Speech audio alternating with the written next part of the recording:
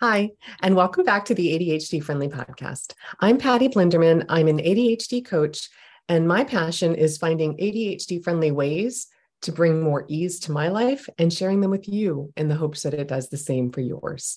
Today, I'm talking about cruising with ADHD. So, literally taking a cruise and planning a cruise vacation when you have ADHD. So I'm going to do this in a series of 3 podcasts. In this first one, I'm just going to be talking about planning the time on board the ship, excursions, dining plans, beverage packages. Oh my.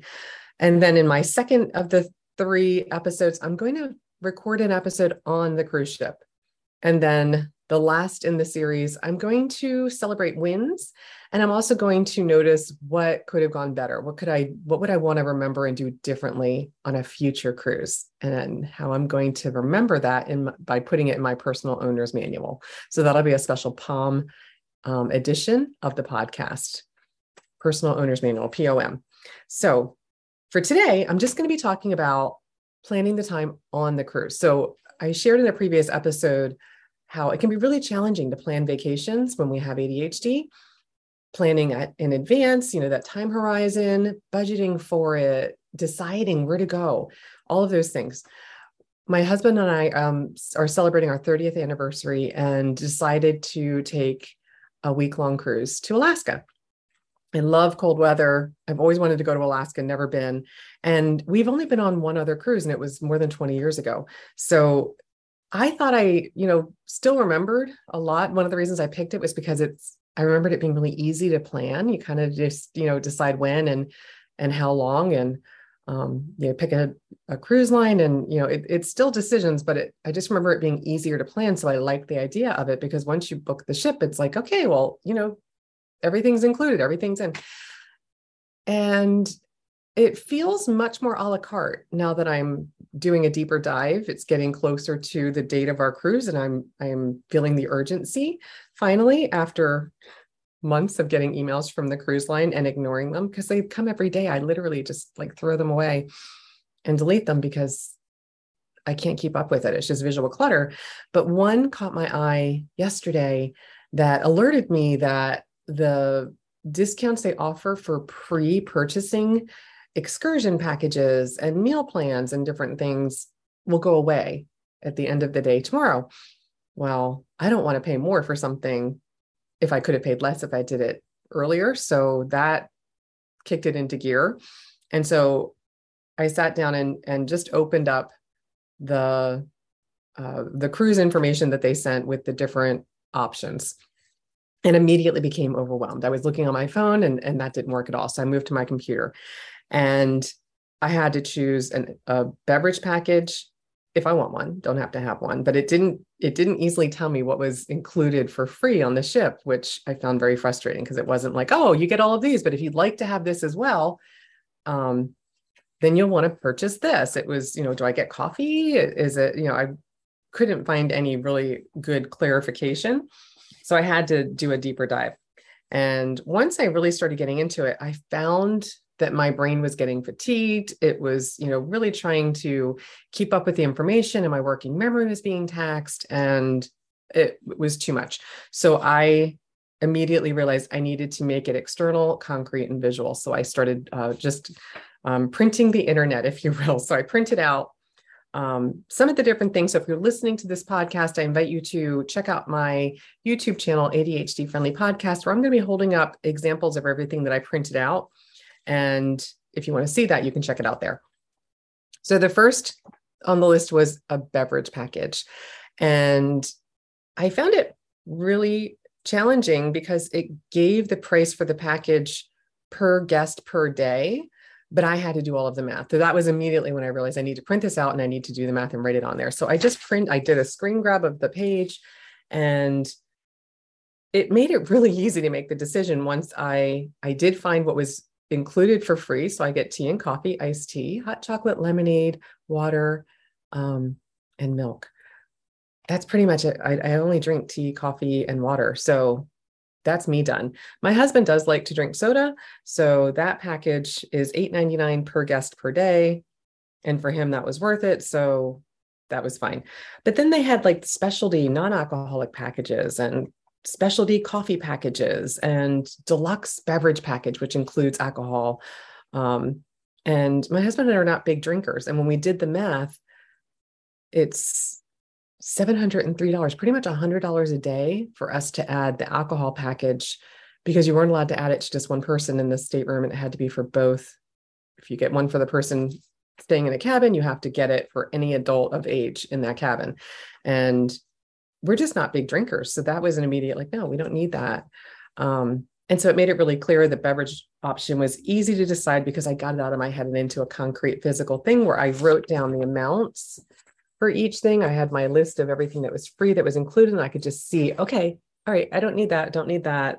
That, I felt like if I got like the milkshake package, I would probably come back 10 pounds heavier, because I would feel like I need to make sure I'm drinking enough to offset what I paid for it, to make sure I was getting the value. So I was like, no, I don't need any of that. And then we moved to the meals and kind of had the same thing. I found an example of a regular menu and, like what's included in the cruise price for free. And then they had to be specialty restaurants. And we pretty much decided that we don't really want to pay extra for the restaurants. We'd rather pay more for the excursions. So again, we decided there was nothing we needed to do with that at this time. If we want to do something, if we change our mind, we can do that. But let's look at the excursions. Now, the excursions, I printed them out. The good thing about waiting until this late is a lot of them are gone. They're sold out. So it did limit the decisions, which was really actually helpful, because you'll see, like I printed out, there's 5 pages of these, and I put an X through anything that's already sold out, or we don't have an interest in, or it's just beyond our budget that we want to pay for something. And so like on this page, I only have 3 things I could choose from, but even still, it was a lot for me to visually process. I have 5 sheets of this. So what I did was I took anything that I didn't have crossed out and I wrote it on a piece of paper. And I did the math for, because everything's priced per person. So I did the math for both of us. And we have 3 different days that will be in a port. And I really looked at what are the things we want to do. And then I sat down with my husband and we looked at it and decided, we'll do 2 of the ports, we'll do an excursion. And the 3rd one, there really wasn't anything that was that sparkly that we felt passionate about. So we weren't going to do one that day. And then this brought me to,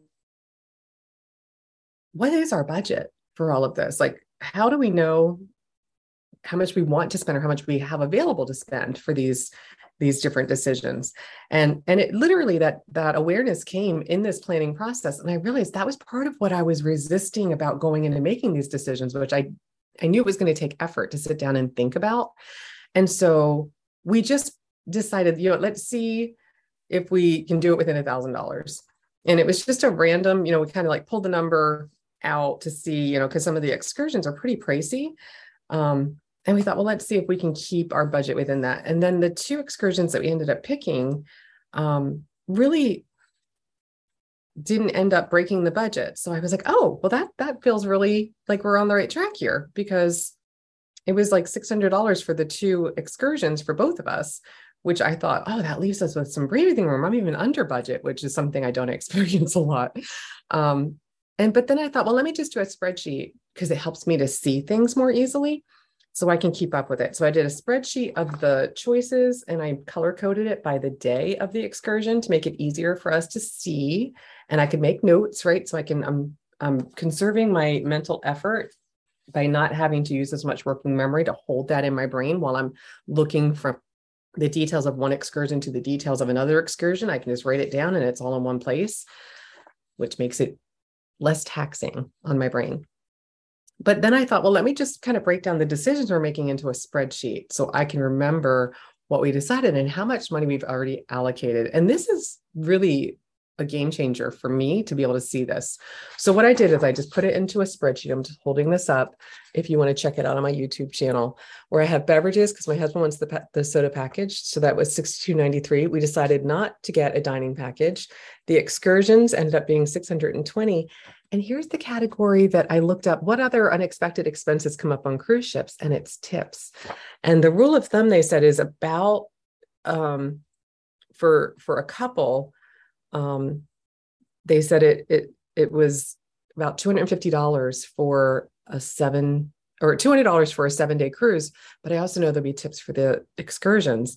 So I'm estimating $250 on tips. And that takes me right up, like literally, like I'm still under budget, but it leaves no money for buying little souvenirs, doing any shopping in Alaska, anything extra, anything miscellaneous we might need that we forgot that we need to buy on the ship. So it really only leaves me like $68 for discretionary spending. And that does feel a little constricting. But again, if I didn't see that, I wouldn't be aware of it. And I was really grateful that I did kind of, Google and see what other things might I need to pay for that I'm not thinking of or I'm not aware of because I haven't cruised in over 20 years. And I totally forgot about the tips. So that was really helpful to at least begin thinking about that. And is there anything I want to do to increase a little bit more wiggle room in my discretionary spending so that I'm not feeling like when I'm on the trip, I can't do anything that I didn't, specifically plan for because that feels too restrictive. And then just as a visual planning way to see everything that we've decided. And I realize when I hold this up, this might look overwhelming. I'm just going to talk you through how I use this. It's a weekly planning sheet. I use these every single day in daily practice. And it always helps me to see my week laid out. And so the week is Monday through Sunday, but because the cruise starts on a Friday, I have, just kind of like a squiggly line dividing the week. And so it starts on a Friday where we get into Seattle, and then it shows where we depart. We're cruising. And then it shows the days in port where, we're doing excursions, what time they are. So I can look at it quickly while we're completely disconnected from our routines and remember, oh, we need to make sure we're up because we have an 8:00 excursion in the morning when we get in at 7. I also identified yarn shops in the different ports and in Seattle that I'd like to check out if I have time while we're there. Again, that ups I need to, revisit the budget and see where I can squeak out some discretionary money so I can maybe get some yarn from the different shops in Alaska. I think that would be really fun and a fun way to, have a souvenir be something I can maybe knit some socks out of Alaskan yarn that will last for much longer than maybe a box of chocolates would or something like that. So just a weekly planner so I can see what's coming up. This is transformative in keeping me calm and knowing what we're doing. Again, I don't want to overschedule it like, oh, we'll go have breakfast at this time, that doesn't matter to me, but remembering the big main things I want to do, or if it's a hard scheduled thing like an excursion. So I'm making sure we don't miss out because we're totally out of our routine. We're going to be, in the middle of a cruise. And that's really what I wanted to share. Just when you're trying to plan for any vacation, what do you need to do to make it easier for your brain to make decisions, to remember what you have decided? And how do you know it fits within your available finances for what you want to spend on that trip? That is always something that I know is challenging for me and the majority of my clients. This is a really challenging thing. Money is an invisible concept. So having a way to, even if you just decide on an amount and see, can we even do it within that amount? And then you can go back and look at is that even something that we could afford to do within the money that we have available for a vacation? So external, a way to see your decisions, and a way to see if it's going to fit within the available financing you have for your vacation. So that's all for this first of 3 episodes on cruising with ADHD. I hope you found something in here helpful. And if you like this episode, please consider subscribing so that I'm trying to reach my 100 subscribers on YouTube. And if you have already, thank you. I appreciate each and every subscriber. It really does make a difference. And if you have cruise tips, something that if you're an avid cruiser and I'm such a novice, if you have tips, please reach out and share them with me. I'd love to hear, post them in the comments. I'd love to hear anything that worked for you that I can even, share in a future episode. And remember, the best time to start your personal owner's manual is when you were a kid. And if you haven't started one yet, the second best time is right now. Visit my website, adhdfriendly.com. Lots of resources and tools on there to get you started. And until next time, tally ho.